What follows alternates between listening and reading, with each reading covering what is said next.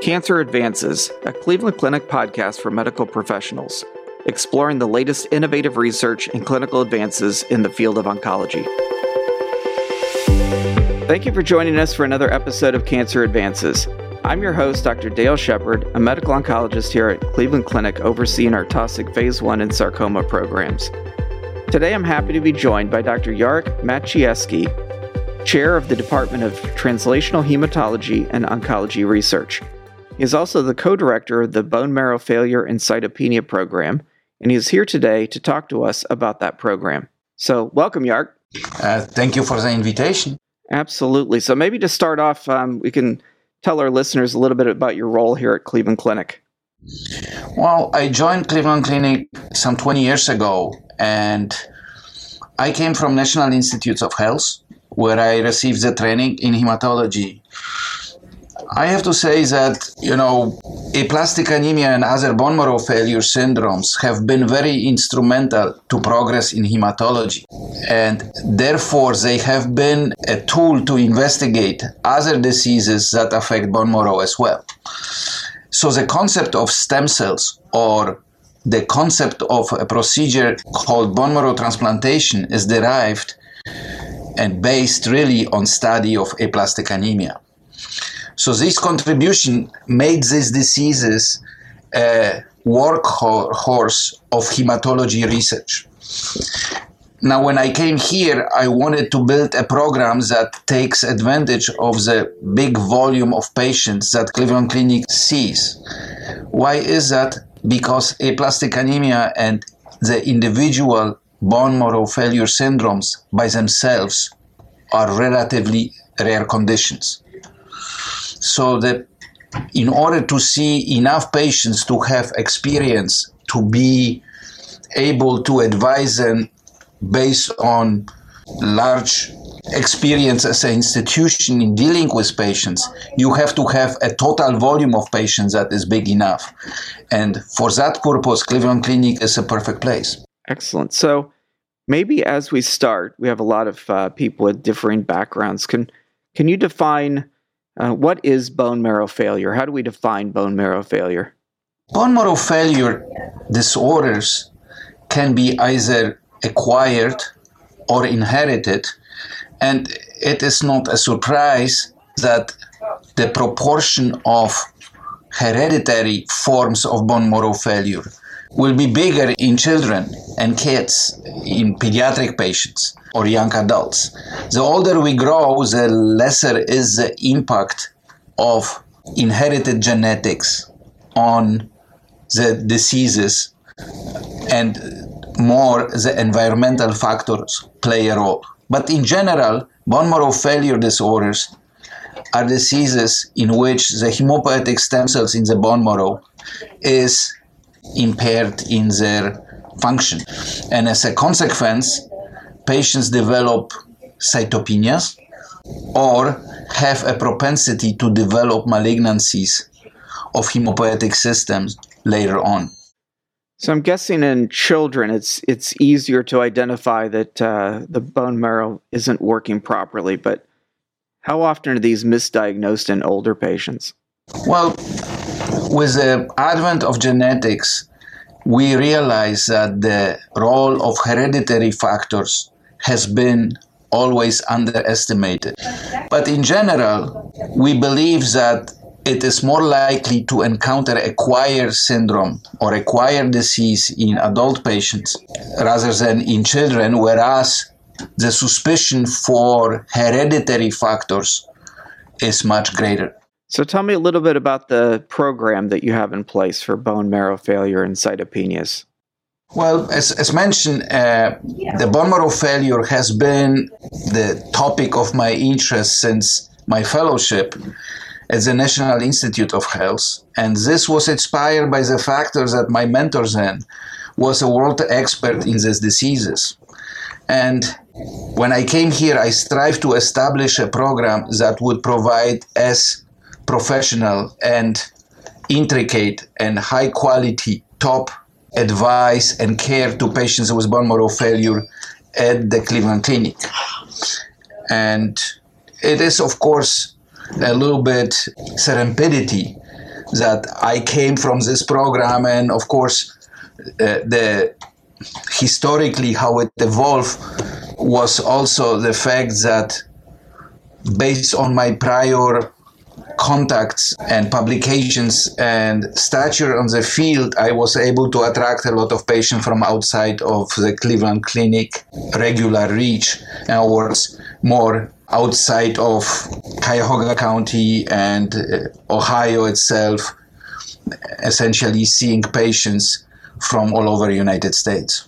So certainly a big component is patients from outside this area. So how did COVID impact your ability to see these patients and treat them and manage them? This is a very interesting question. COVID has changed us in the ways that will be impactful beyond the COVID epidemics. We already at the Cleveland Clinic worked on telemedicine, but I think the COVID epidemics made the telemedicine absolutely necessary, and out of this necessity grew ways to see that future medicine, particularly for rare diseases or for patients affected by diseases who are geographically separated by long distances, telemedicine is really the way to go. So on the one hand, we have the necessity to avoid contact and to advise patients what to do next and to alter the treatment, adjust their medication without being able to see them in person.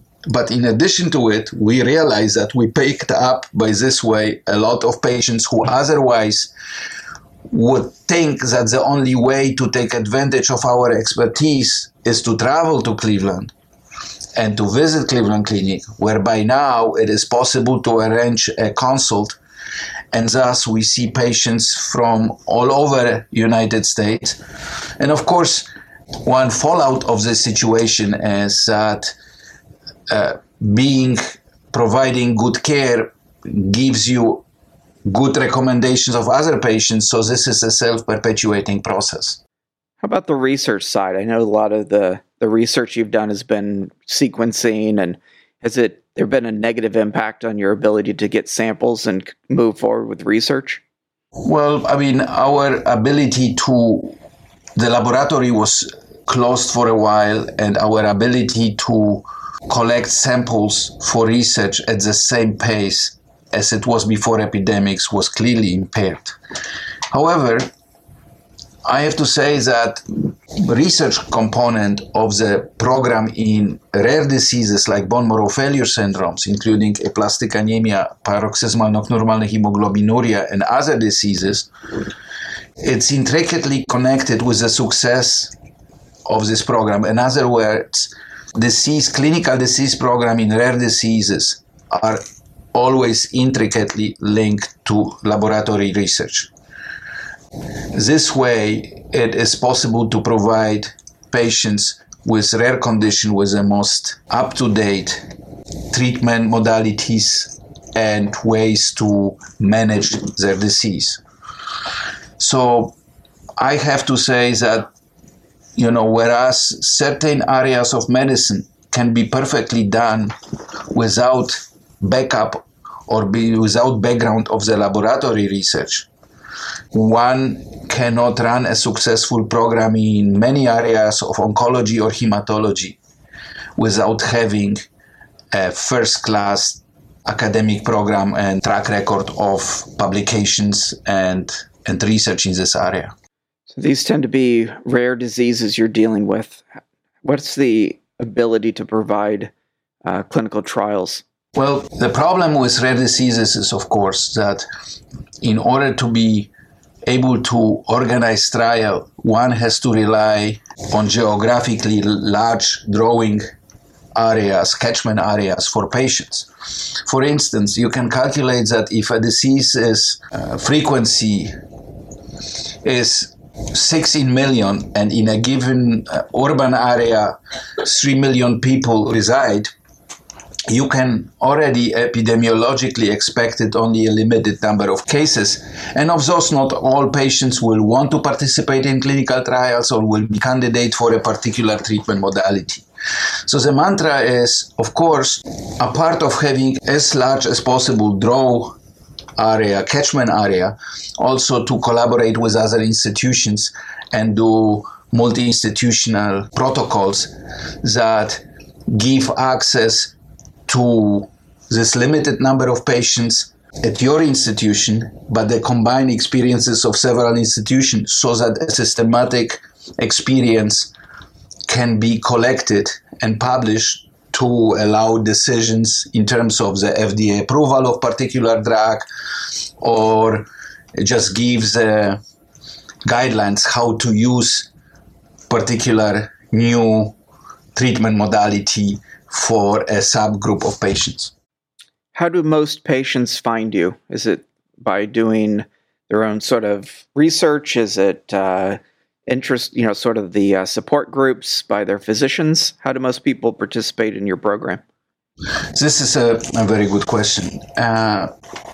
Obviously, we rely a lot on the fact that large clinical volume in all areas of medicine, in all diseases, will create also a certain enhanced access to the rare diseases. So you have to see this many frequent diseases in order to see one case of rare disease.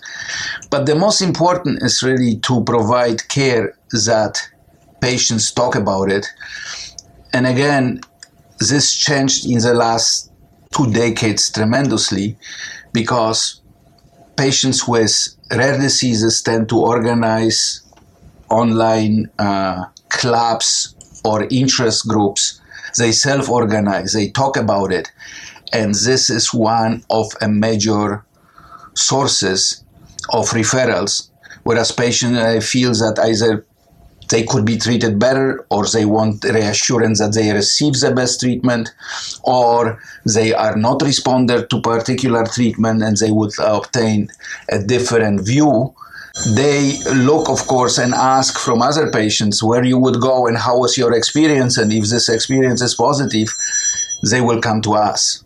So the other aspect of care of rare diseases is to collaborate with physicians who see the patient outside. And this is very important because for many of the doctors, seeing a very complicated or intricate case might constitute a burden, but many doctors don't like to give up their patients. So we strive in our program to be as helpful as possible to referring physicians and to try to help them to manage as much of the disease as they wish. And in that realm, some doctors, when they realize that they deal with a very complicated, rare conditions that they are not feeling comfortable with, they would give us the driver position, if you wish, in the care of this patient, versus other doctors might feel comfortable just to be reassured that they are on the right track, and only at certain junction of the treatment of a particular patient, they will inquire, hey, what would you do now? Would you continue? Do you think that we should exchange the treatment for another treatment? Now, this is very important, particularly if it saves a patient travel and aggravation of frequent visits somewhere far away. And many of the patients also feel very comfortable with their doctor and they don't want to give it up. And my task is not to make it either or issue, but to draw the doctors from outside to become a part of this treatment team. So speaking of the team, what other members of the team do you have involved? Do you have social work, for instance, to provide social support? Patients with rare diseases oftentimes feel a bit lost. Well, this is an excellent question. We are slightly different than many of the oncologic disciplines because we don't rely this heavily on imaging and on a collaboration of surgeons, like, for example, sarcoma oncologists of breast cancer oncologists, whereas, of course, the radiation oncology and surgical subspecialties play a major role. In bone marrow failure syndromes, in hematology in general, our team consists of us, the primary hematologists, the pathology and molecular pathology, whereas increasingly sequencing and very intricate genetic studies are essentially very important to establish the diagnosis and to guide the patients through the treatment. So our team consists of us, the primary care hematologists, in collaboration with a group of pathologists who specialize in this type of conditions. Many of our patients eventually might be candidates for bone marrow transplantation, so we are, of course, very close related to the bone marrow transplant program. If we deal with hereditary diseases, our team will involve at certain point a genetic counseling or a clinical geneticist, and we have in our team doctors and advanced practitioners who specialize in genetic counseling. Social work is ubiquitous. We see patients with insurance issues. We see patients who are far away. We see patients who have to, in order to receive better care, like for example, in the case of bone marrow transplantation, have to relocate closer to the clinic in order to receive successful treatment. So the social worker is very, very important. And finally, I want to mention that the price of current medicine is steadily increasing, which produces a lot of pressure on prescribers and on the patient, and from the respective insurance and programs that provide these drugs. And what is unique about our program and very important in general is to have a very good collaboration between pharmacy and authorization team for the drugs, that we are successful to obtain the best medicine for the patient, irrespective of patient's financial resources, and that we doctors don't have to worry as to problems with insurance, because we have a support team which gives us a lot of cover, if you wish, in obtaining the best medicine for a given patient, irrespective of the insurance. What do you think are the biggest gaps in making forward progress, and what do you see as the most promising new therapies? Well, as mentioned, there are peculiarities of dealing with rare condition. One is, of course, that it's difficult to gain experience unless you see a large volume of patients, which, of course, is difficult when the disease is rare.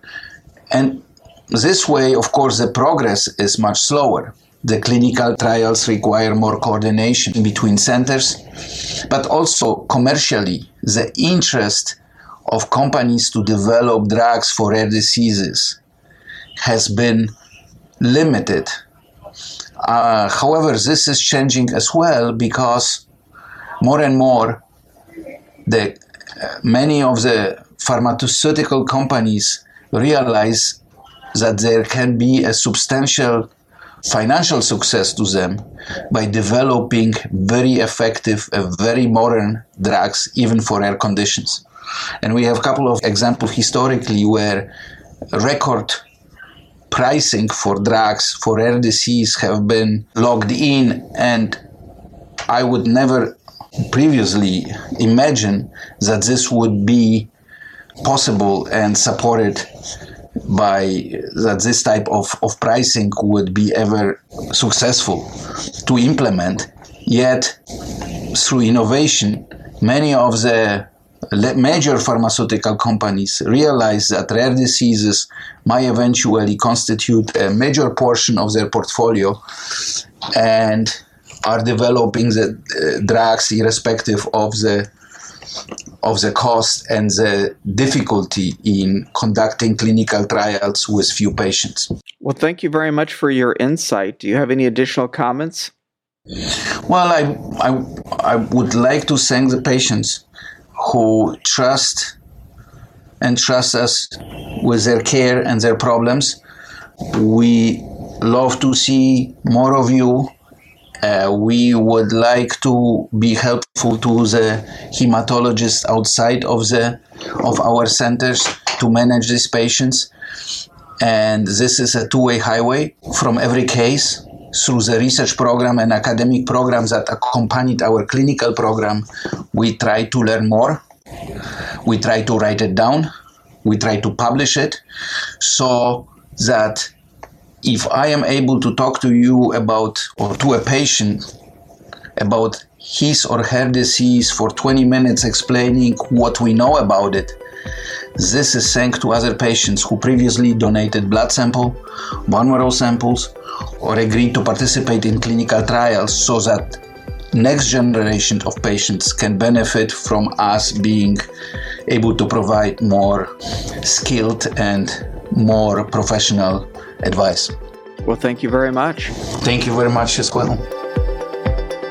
This concludes this episode of Cancer Advances. You will find additional podcast episodes on our website, clevelandclinic.org/Cancer Advances Podcast. Subscribe to the podcast on iTunes, Google Play, Spotify, SoundCloud, or wherever you listen to podcasts. And don't forget, you can access real-time updates from Cleveland Clinic's Cancer Center experts on our Consult QD website at consultqd.clevelandclinic.org/cancer. Thank you for listening. Please join us again soon.